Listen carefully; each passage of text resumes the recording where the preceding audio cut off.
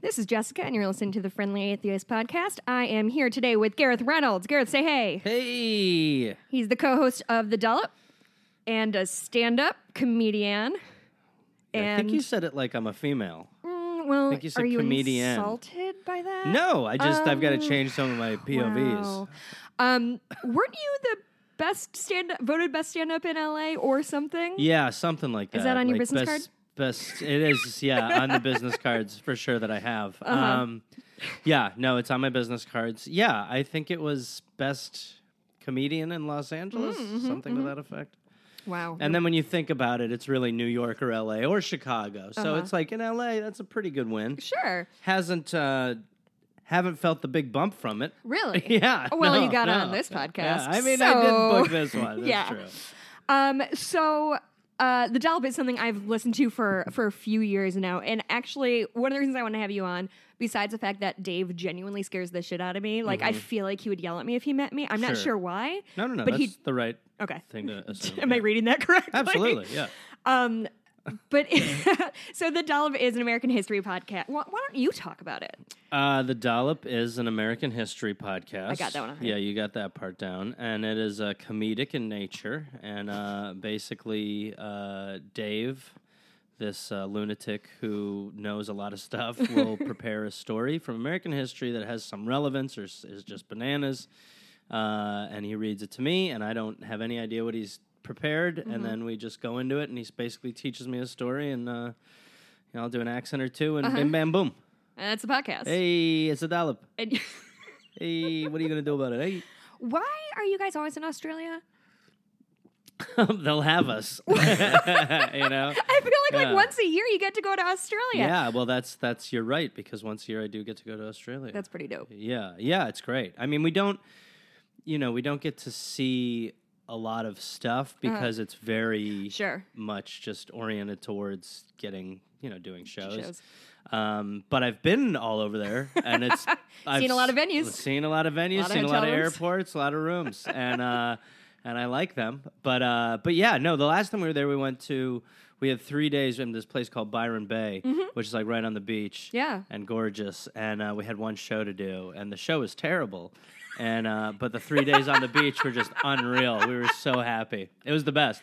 We became like fully aquatic. I don't think Dave, I think, has decided he's not going to release that one. Yeah, but I think you should, because it's just sort of like at one point a guy I don't even know how many people are there. For us, not a lot. And a guy up front in the front row, like a movie, is trying to quietly open a cookie, like a wrapped cookie, like a loud cellophane wrapped cookie or whatever, and plastic. And so he's trying to do it slowly, which is worse. Sure.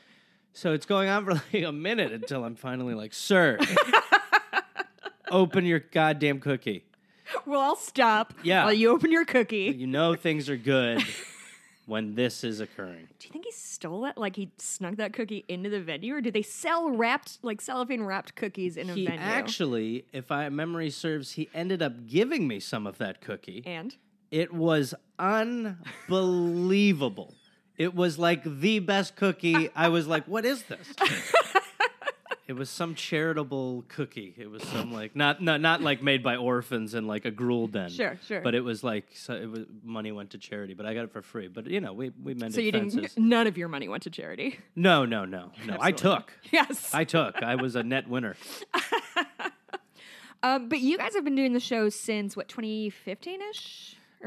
Something like that. And I started listening about I was moving when I started listening, so I was like unpacking boxes, like rearranging my closet, and listening in that fun to like phase. Super fun, and like listening to people talking about fucking dolphins or whatever. Sure. And one of my favorite things that sort of happened over the span of the show with you guys was you started very much as like, I don't know shit about shit, and you're just going to tell me things. And with the political climate changing, it's gotten so much more poignant, and to see you become so much more invested after learning history is a really kind of cool thing to have witnessed. Yeah, if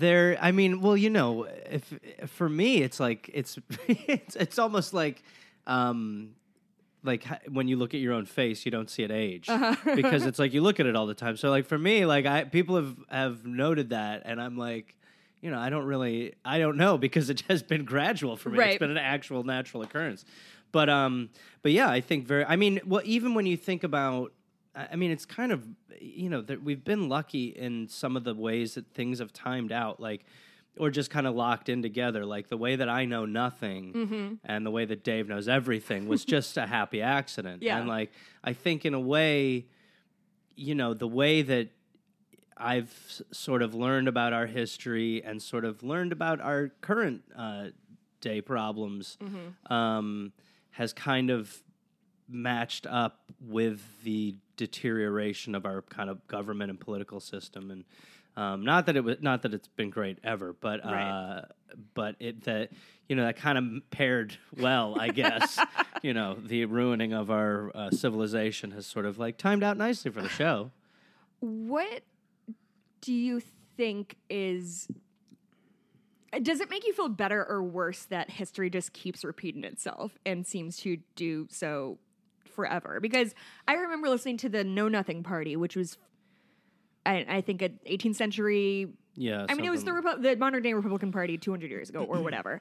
And it was like, oh shit, it's the same thing. It's not even like rebranded. It's the same. Yeah, I would feel, well, I think you do take comfort in the idea that, that we, it's kind of, there's two sides of the coin. You've got our resilience for being dumb is profound, but it also shows that we're always capable of comebacks. I would feel better if we didn't have the biggest problem in the world right now being fairly ignored by the media and the government.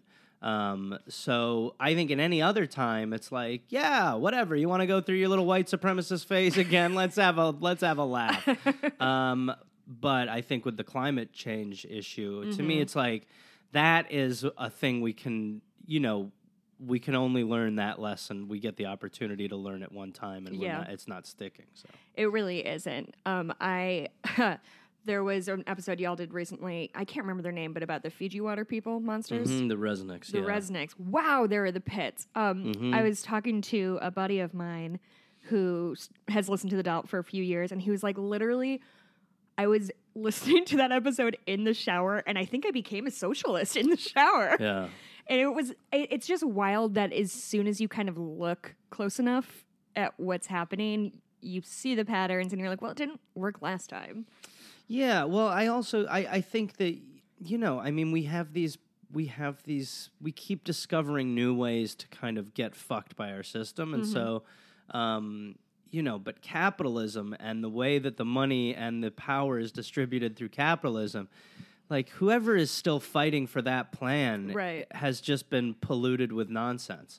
Because that you can argue that like socialism or whatever ism is not the answer, but capitalism has not worked. It's not working. Capitalism is not working, and you're seeing now the profound effect of what happens when, we've slowly, gradually been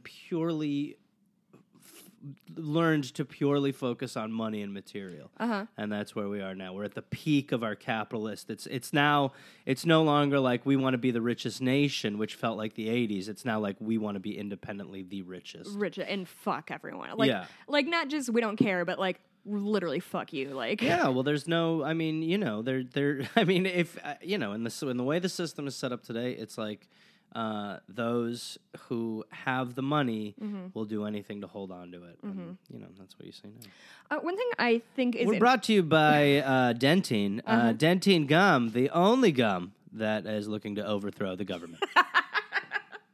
I think it's interesting that in the early day... So I know you guys had Karen Gareth and Georgia Hardstark on in the early days. And I remember at some point, Dave's like, we're not doing any like serial killers. Serial killers aren't funny. You guys do a lot of things that are aggressively unfunny. Like, do you know where he finds the line between I can't make comedy out of this versus... Well, I know that he approaches it with me in mind to some extent. Oh, interesting. So I know that he's empathetic towards what am I going to try to have fun with. And,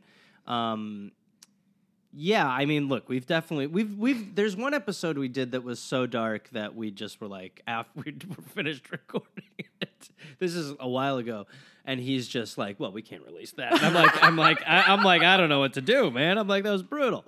So for the most part, I think, I mean, I guess it would be what interests him, but I think he will also say no to stuff if he thinks that I'm not going to enjoy it. And, when, the more the show's gone on, the more it's like you're a little more affected by like, well, should I make that joke? And you think about the way things are now, it's a little more treacherous than it's been before. So I think it's just an awareness of that.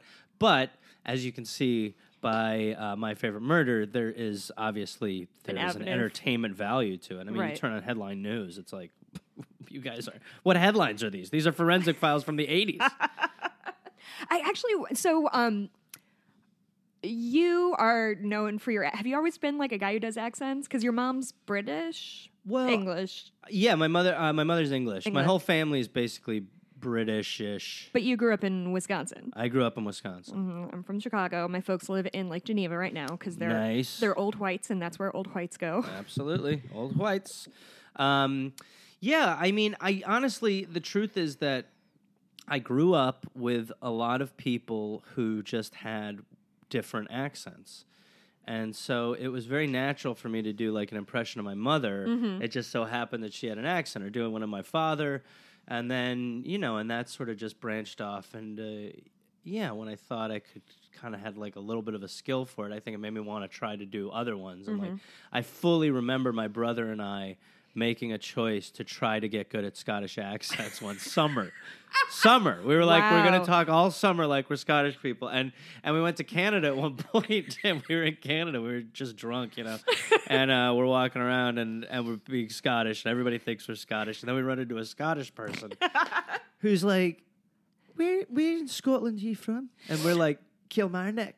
And he goes, where's Kilmarnock in Scotland? And we're like, it's southern, northern tip, And he's like, mate, this is bullshit. Like, let's get out of here, We've been busted. Yeah. Run. Yeah. So I want to talk about the Irish accent thing, because it's something that's come up on my show too.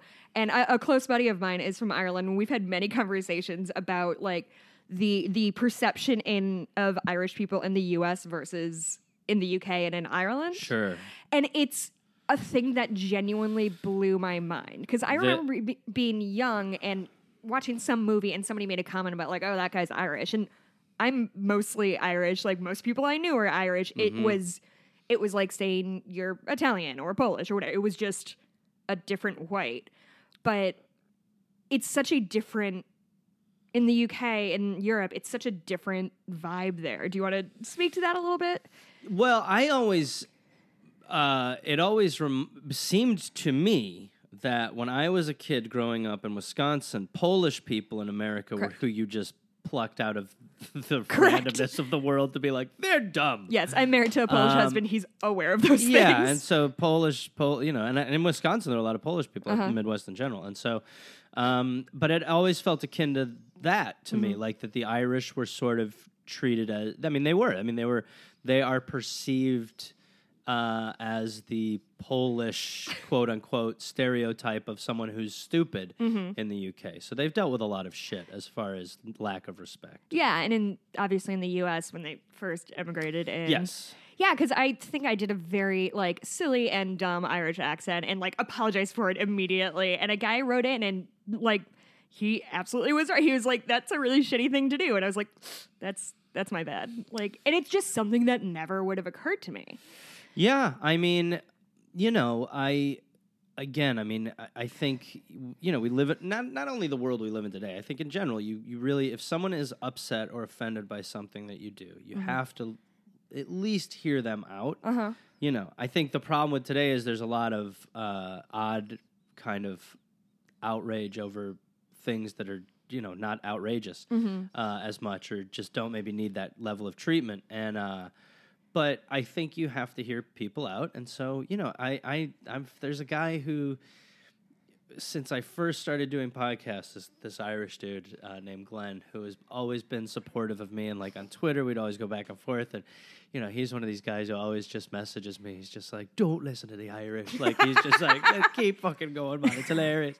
And there's certainly a sect of people who are like that, and then there's people who are sensitive. And I think it's different because if you're white, it feels like that's territory that's okay. Because it's other whites. Yeah. And because you don't think that. I mean, but you could say the same about any race joke or anything. It's like, even if it is totally like not based in truth to you and it's totally a joke, it still can offend people. And, because of history, you gotta listen. Yeah, and it's not fun to make jokes at other people's expense. Or I don't think it's fun to make jokes at other people's expense necessarily. It sucks when someone calls you out and says that what you did for the sake of a joke hurt them. I mean, it definitely sucks. I think comedians listen to it in varying amounts, know, and I think it's good because I think it's good for comedians to push back on things and to test language and to test boundaries. I think that is absolutely part of it and important. But I think it's also there's a dialogue, and if you have upset someone, you definitely at least owe it to someone to hear them out, right? And, what do you think? Have a rational conversation. What do you think when comedians say that like PC culture ruined comedy? Because to me, that just sounds like I'm too lazy to write new jokes within the new that are updated and relevant, so I'm mad. I think part of the thing that comics struggle with, and I get it, is that if two comics are vicious. It is nothing is off limits, and you just it's very it's good. It's good to have your balls busted. It's good to have people make fun of you and give you shit, and it's good to give it back, and it's all that, and it makes you a more chill person. So comics view the world like that, and society used to be okay with comics doing any of that. The way it is now, I think it's a mixed bag. I can't personally draw a line where I'm like, this is what's okay and this is what isn't. I will say that for all the people who are outraged by what Louis C.K. said, which I understand being outraged by what he said, there's also people who should be outraged at the fact that comedians are not able to go and work on their material in front of an audience who is there just to see them and record and have it recorded before they've really decided if they want people to hear it or not. But I think that comedians, to your point, do need to understand that, I mean, I saw a comic a few years ago do something right after the Boston bombing that was like so offensive and not like funny. And so, yeah, I think, you need to have a level of respect for people in a different way today. Yeah, I've heard a couple different reactions to the Louis C.K. thing, and one of them was, like, be mad that he was shitty to survivors or to non-binary people or whatever, but, like, it wasn't funny, and that sucks even worse. Yeah, and I think that part, that's what, as a comedian, you're like, sucks. Yeah. Is because it's like, yeah, well, he wasn't done. I mean, he really, as a comedian, right. Despite what his material was, he wasn't ready for people to hear that shit. And I know when you go out there with a new joke, it's totally not ready for anyone. You're meticulously sneaking it in to your act so that it has, like, space between good jokes where you can slowly sneak it in and test it out. And if someone releases that, I get being pissed about that. I also get being disappointed in the subject matter that he was discussing. Yeah. Do you think there is an inroad for a Louis C.K. type to come back, or do you think... I think there is. I mean, I think, look, when you really take the overview of what he did, it really is so fucked up and vile that it's hard to imagine him having mainstream success on the level that he did, just because, like, I think, for everybody, it just changes the way you look at him. I mean, when something like Kevin Spacey, I mean, not that that's the same thing, but it still is like sexual predatory nature changes the way you view someone. Right. And so when you see him, I can't laugh at Louis C.K. as easily as I did. So I think that'll hamper him. I still think he will. I still think he has an audience of loyal people who want to see where his mind goes, because he does have a really interesting comedic take on the world. And so I think people will support him, and he'll find a way to monetize it. He won't be at the Emmys accepting Emmys, right? Again. Well, I think it's interesting because when he did that set on, I don't know, like 9 months after the accusations came out, and he went on, cellar, and everyone was like, well, like, does he never get to work again? Is he have to live with this forever? But like, the problem is he didn't apologize or do anything to make anything right. He just hibernated for a little bit. It also hoped we forgot about it. Extremely premature.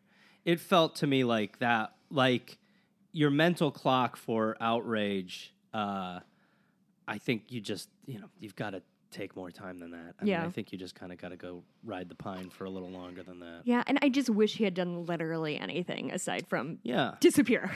Yeah, no, for sure. I mean, the truth is that it was known in entertainment for so long. It's so weird because I feel like I remember his last Netflix special came out, and I had heard enough just online and like through the rumor mill. I had heard enough that I remember watching it and thinking, I bet this is gonna be the last time I watch like a Louis C.K. special. Yeah. And I had the same feeling with I watched Seven with a bunch of my friends, and it's a Kevin Spacey movie, and I was like, am I gonna be able to watch this? Because I feel like some shit's about to go down with Spacey, and it's, I don't know. I'm always really, do you have an opinion on like? So Seven is one of my favorite movies. Have you seen it? It's in the box. Yeah. Okay. Oh my God, you have. Yeah. That's such a niche cultural reference you made. You should be really proud. Yay! I did it. So Kevin Spacey's a monster, and But get to the plot of the movie. I see what you did there. Hey guys, Dentine. It's the chewiest mint gum. They're never going to give me money. How do you make money on a podcast? You guys make money, right? We just say sponsors like Dentine. And then they just write you checks? I think. I don't know. I don't get a lot of the mail. Juicy fruit. Yeah. It's juicy and fruity. No, that's a conflict because we have Dentine. Fuck. Hey, screw you, Juicy Fruit. Yes. You're in Dentine land, assholes. How dare you? Also, bananas.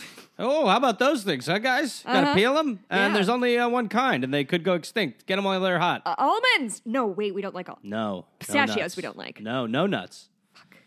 This is hard. It's not easy. No wonder why there aren't that many podcasts. You see the experience before you. Anyway, and I'm done talking about that. Do you think it is possible to go through... So I remember in like the midst of 2016, I heard some talk... Dave just like chattering about, he would get some shitty emails about like, oh, you're being unfair to Trump, or you're too liberal, or do you think it's possible to listen to the back catalog of the Dollop and still come out with like a conservative mindset?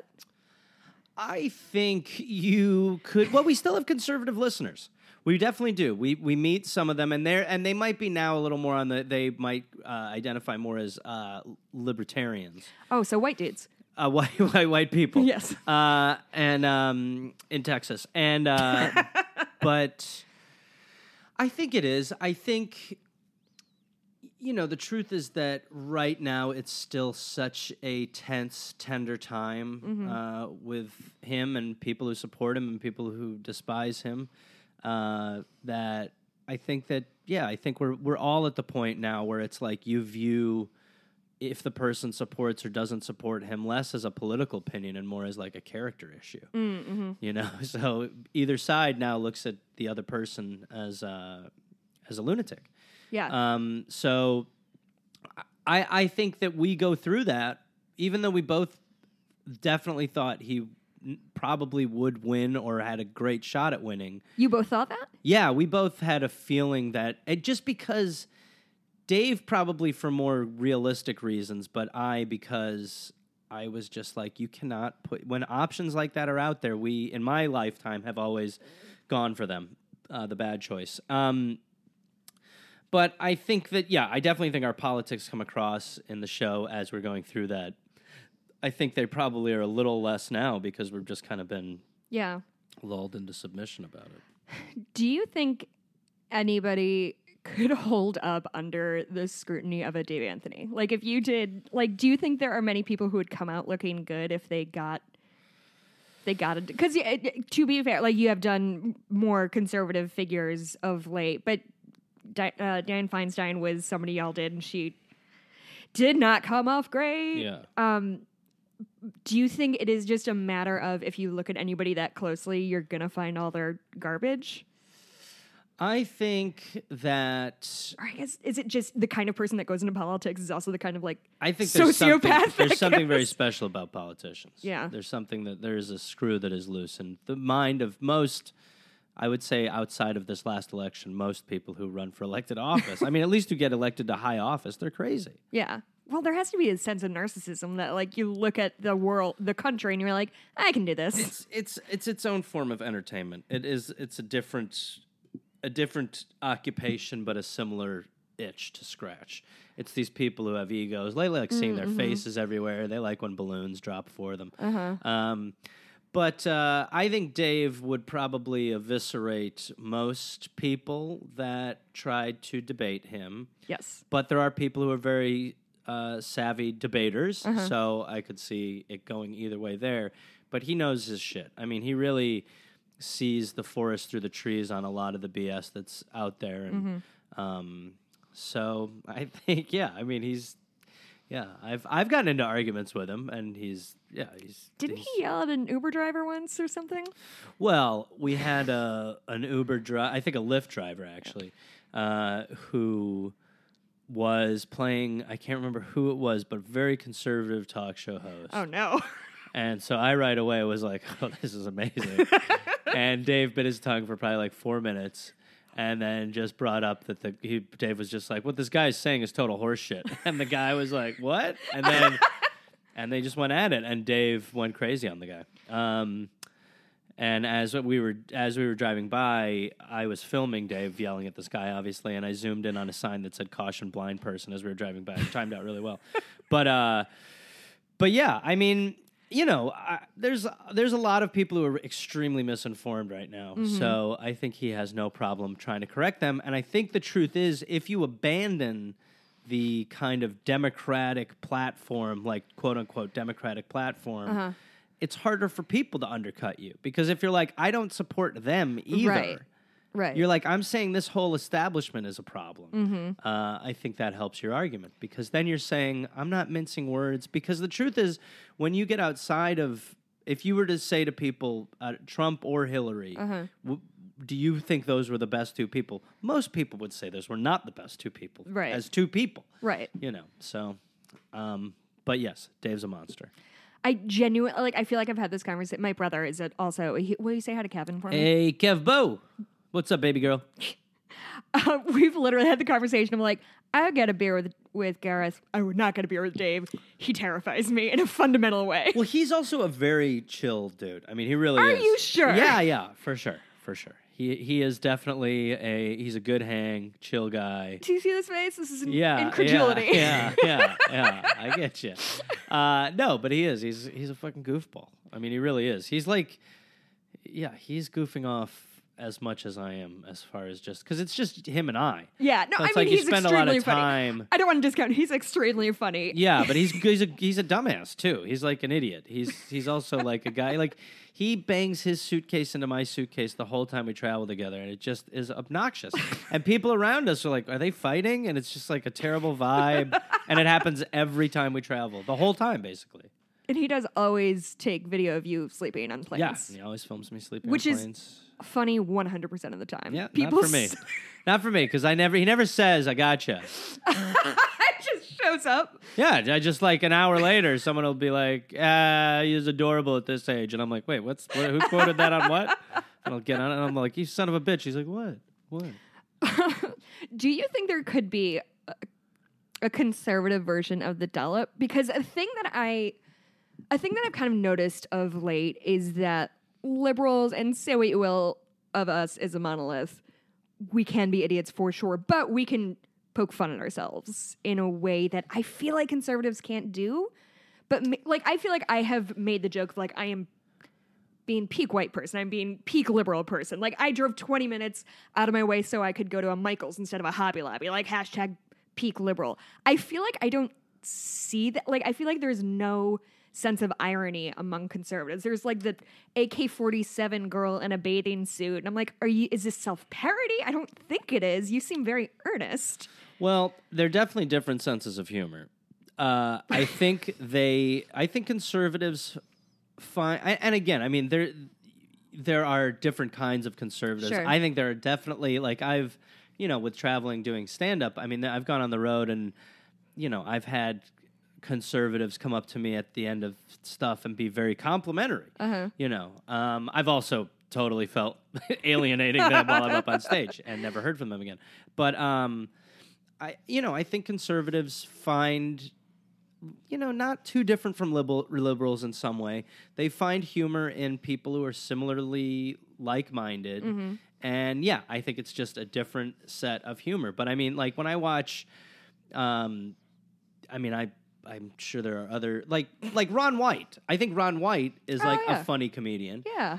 And he is like certainly got more of a conservative base and people who probably are more conservative like him. But Ron White is genuinely funny. Yeah. So but there are certain people who I think, yeah. But to me, I like people who like tell me what they think and like tell me what is wrong with the world. Like I will take Bill Hicks over any comedian. Sure. Every time, Yeah. So I've recommended your podcast to my dozen of What's listeners. What's up, Kevin? Sorry. Okay, so I went the first time y'all came to Kevin Chicago. loves Dentine. Dentine gum, the only gum Kevin will chew. The whitest teeth in the Blumke family. Everyone says that about him. The whitest teeth. And a white teeth supremacist. He just had hip surgery. He's 35. Whoa, what's going on? He CrossFitted too hard, I think. Oh my God. Yeah, it's fine. But I don't know why I brought that up. Put the kettlebell down, baby. The first time we saw y'all in Chicago, which was a year and a half ago or something like that, a bunch of us went out to a bar later, and I had gotten my brother, because I was like, Kevin, you need to listen to The Rube. It's going to change your life. And which is genuinely maybe my favorite episode of any podcast. It is the fucking funniest thing I have ever heard. Like, The Rube is about this guy who is a baseball player and an idiot. Is really it. Yep. And a genius at baseball and literally nothing else. Yeah. Yes. I really liked that he sent... A savant. I really don't like that when he'd sent his sent his defense team into the dugout. I was like, I got this. Yeah. I'm pitching. Yeah. We're good. Yeah. Anyway, there was like a toddler. And he got distracted by puppies. Yeah. It's insane. So good. Yeah. That's like episode 4, too. It's early, yeah. Early. Yeah. Anyway, there's like 12 of us, and I realized like I'd gotten my brother into it, and he got all of his friends into the adult. There's like my Kevin. 14 of us that went, and I was really trying to take credit for getting them all into the podcast. But it's Kevin. Well, he is the charismatic leader, yes. Yeah. But I'm the brains. Can he still turn people onto the show with the hip? He or is seems that to turn be too much? I see what you did there. Uh-huh. A turn pun? Uh-huh. That's good. That's right. That's very good. Why was I talking about my brother again? You just were like, he's got these great hips, but he broke one of them because he's obsessed with his body and his form. I guess. He's like Shakira. I remember now. Thank you for vamping while I thought of words.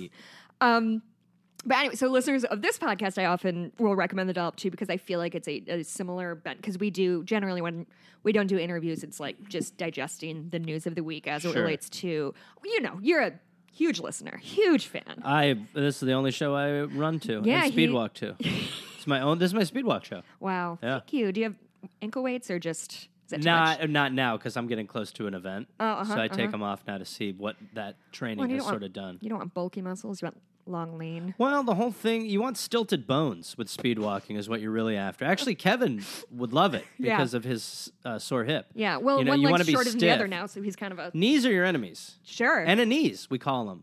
And because you can't bend them in any way, so the whole thing, it's really... It's a lot of like... Picture like the He-Man toys in the 80s. It's that level of motion. Gotcha. It's just like someone squeezing your legs a little and your arms can move. And you hobble? You hobble, yeah. It's a hobbling? It's a move. It's a fast moved hobble. What was I talking about? You were talking about... my podcast, which is your favorite podcast. My favorite podcast. Your favorite podcast, which is called... The podcast is that you're called, on right now. What is it called? The Friendly Atheist. Friendly Atheist. Yeah, sure. Tip of your tongue. It was. You should have just checked your tattoo. Your Friendly Atheist tattoo. Well, it's on my ass. So I can't. God, that would have been really awkward. Anyway, we normally do. How dare you? Rude. I'm rude. You're on my podcast. You don't know what the show is called. That's not rude. I knew it too. This is why I can't have a relationship because it's all that sort of stuff. Because people keep telling you you're wrong when you're wrong. Because people will be like, "What was the name of that shoe I got?" And I'm like, "What?" It's like the one I told you 8 times. I'm like, "Oh my god, it's constant tests." Old ball and chain at it again. Huh? What's Take my name? Wife, please. Yeah, here we go. What's my mom's What's my name? Oh my god, I can't do these hoops. Anyway, so we do like a News Digest thing from a lens of religion, LGBT, like in kind of everything that touches. So like LGBTQ rights, feminism, all that stuff. So when I tell people when I tell listeners they should listen, I usually say the second or third is the Charity Bowl, Purity Bowls episode. Yeah. And I'm like, just start there. You'll get it. You'll sort of get what they're doing. And I feel like from that sort of set of there's a lot of religion and cult bullshit that happens in U.S. history. Is there any trend you've noticed aside from just like sociopathic men who need to control people? Like, do you see religion used as a tool throughout history to manipulate smaller, large groups? Oh, yeah. Yeah. Oh, my God. Yeah. Do you anything stand out? I mean, there's so many. The truth... there's no... Murder has been committed in the name of religion more than anything else. Uh-huh. So, and the beauty of religion is that it takes the absurd and legitimizes it because it's faith or, however it's sold to someone.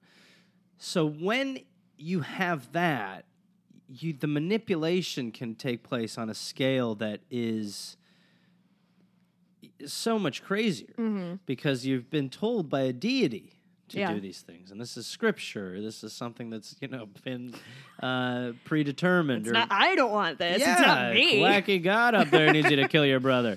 So, I mean, the truth is that even outside of religion, our show has a lot of crazy white dudes who lie their way all the way to the top. And that happens with religion, and that also happens with medicine. I mean, in some of the dollops where, it's like cures are, it astounds you sometimes the level of lying that people will go to and feel okay because they make money. And that's when you think of our government now, you're like, they couldn't be that horrible. They are that for sale.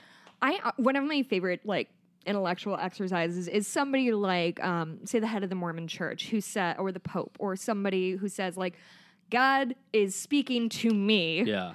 And I am dying of curiosity. Like, if there's one question I would want answered is that guy psychotic and hearing voices, or is he straight up and down lying? Well, what do you think? And I want you to answer me. I don't know. Like, when you hear about people who try, who's the guy who invented like Wheaties and it was supposed to stop people from masturbating? Oh, Kellogg. Yeah, the Kellogg's. Did I get that right? Yeah, sort of. Yeah. Cornflakes. Like, he was just saying shit, and I just don't know if he really believes it or not. And further, which is worse? Well, when you see a preacher on the telly, televangelist, what people in Wisconsin say? yeah. What do you think? Do you think that they believe it, or do you think that they are corrupted, or do you think it's a combination? I mean, it has to be a combination. Yeah, that's what I think it is. Because, especially when you see the people who are talking, who the Hemet usually corrects me when I can't think of the right word, not fortune, but anyway, the people who say like, give me $1 and it sows the seeds and you'll get $1 million back. And they then turn around and buy like a fucking jet or whatever.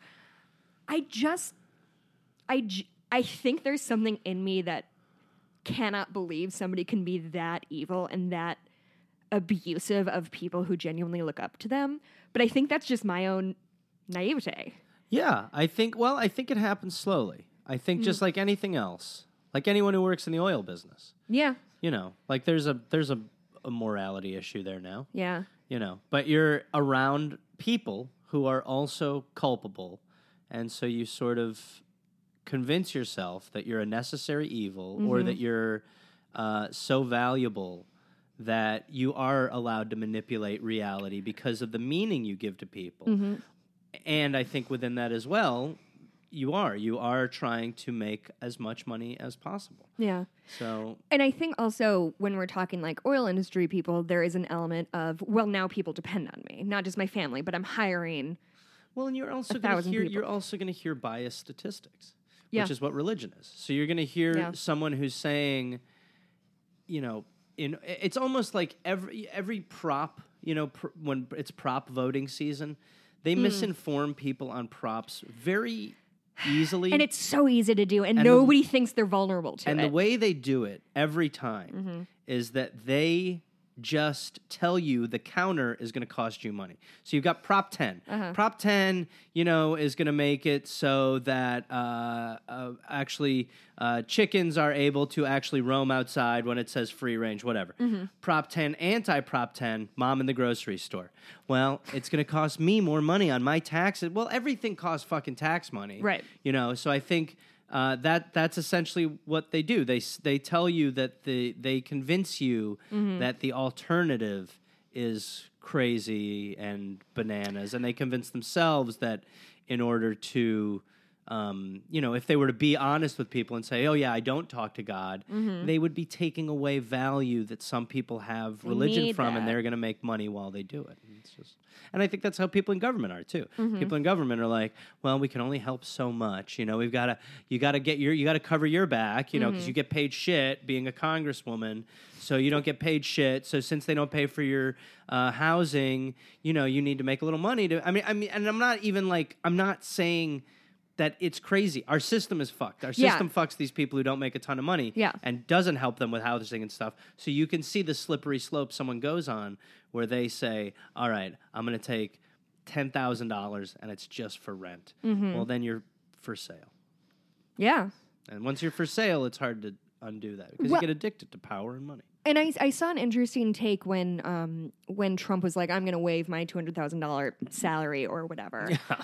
Or Congress people saying the same. And somebody made a really good point of like, that's a bullshit thing to do because that is then that's now setting a purity test of if you take money for doing your job, you're whatever, corrupt, greedy. Yeah. You're only doing it for the money, which like whatever. And that also means that like somebody like me, if I wanted to run for government, I couldn't say like, oh, I don't need the money. I'm doing it because I believe in the power of the people. And that means people like me could never run for, there's many reasons I couldn't run for office, but I'm not in the financial status to run for government. Yeah. And so we have an oligarchy and here we are. Wah, wah, wah, wah. Wow, that was so fun. I really like ending on a down note. Hey, Dentine. The only gum that'll pick you up when you're down. Dentine with Prozac. I would buy that. Yep. I'm already on Prozac, though. Sounds like someone is strangling a baby chicken. I mean, maybe. And this is a very shady hotel. I like it. I mean, it's nice. I walked in. This is would you describe this setup that I'm living on right now? Oh, the thing that you're on right now? It looks like Freud. If Sigmund Freud only saw patients under 4 feet. It's like a tiny fainting couch. Yeah. And I walked it. So my husband. And it's set in a very like what is nobody would ever sit there. What is the use of this? It's what a hospital provides a griever.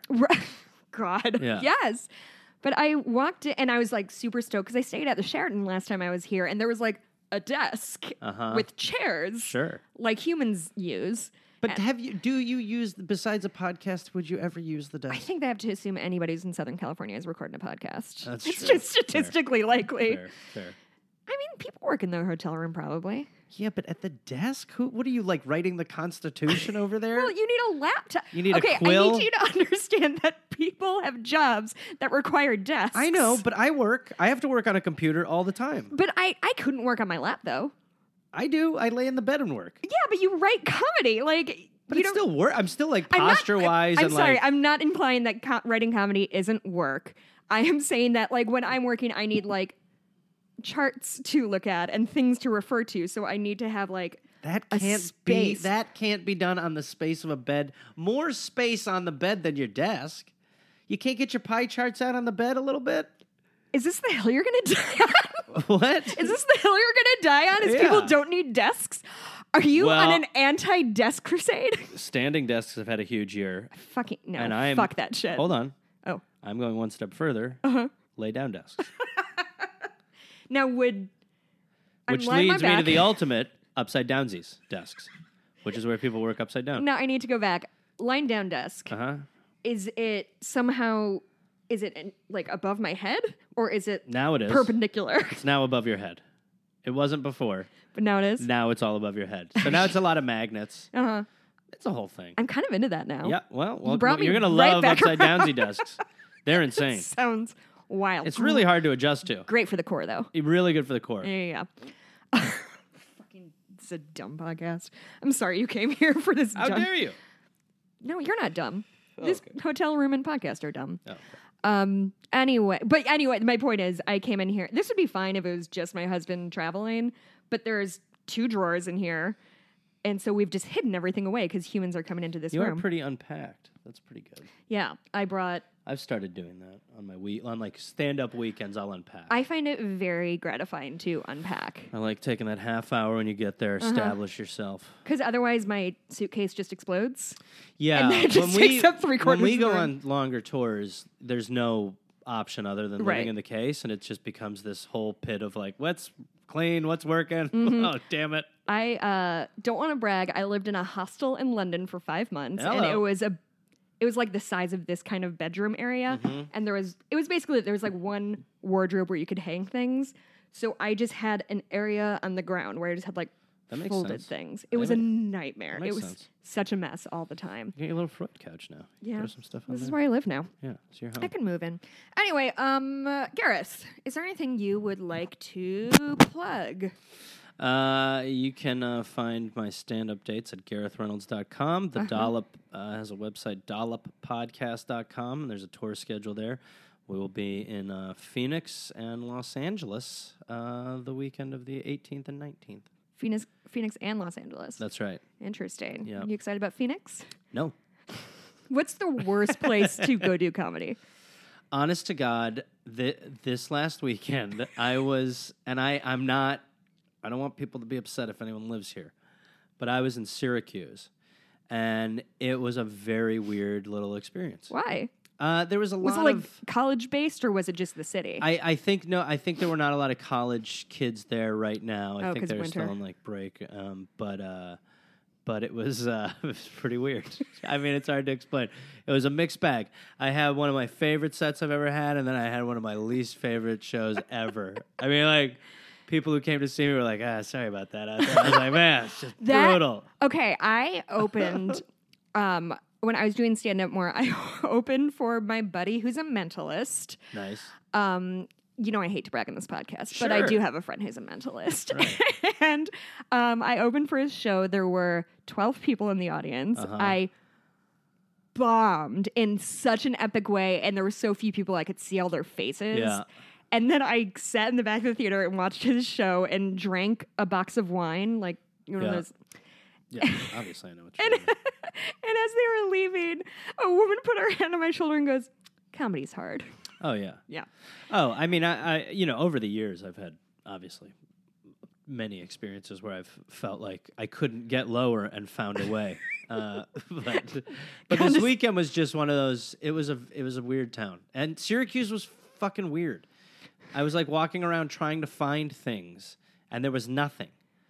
find and normally like stores, restaurants, whatever, you name it. And it was not easy. And you couldn't drink. And I couldn't drink, yeah. So you're just wandering around. My dry January, soberly wandering around Syracuse looking for like juice. Oh. Yeah. And it's cold. I don't mind the weather. Everything you're from Wisconsin. Climate-wise was great. Yeah. But every other part of it, I was like, what is happening? Okay, wow. I had almost landed that plane and took back off. Take it, Sully. Okay. Bye. Bye. Bye. Bye. Bye.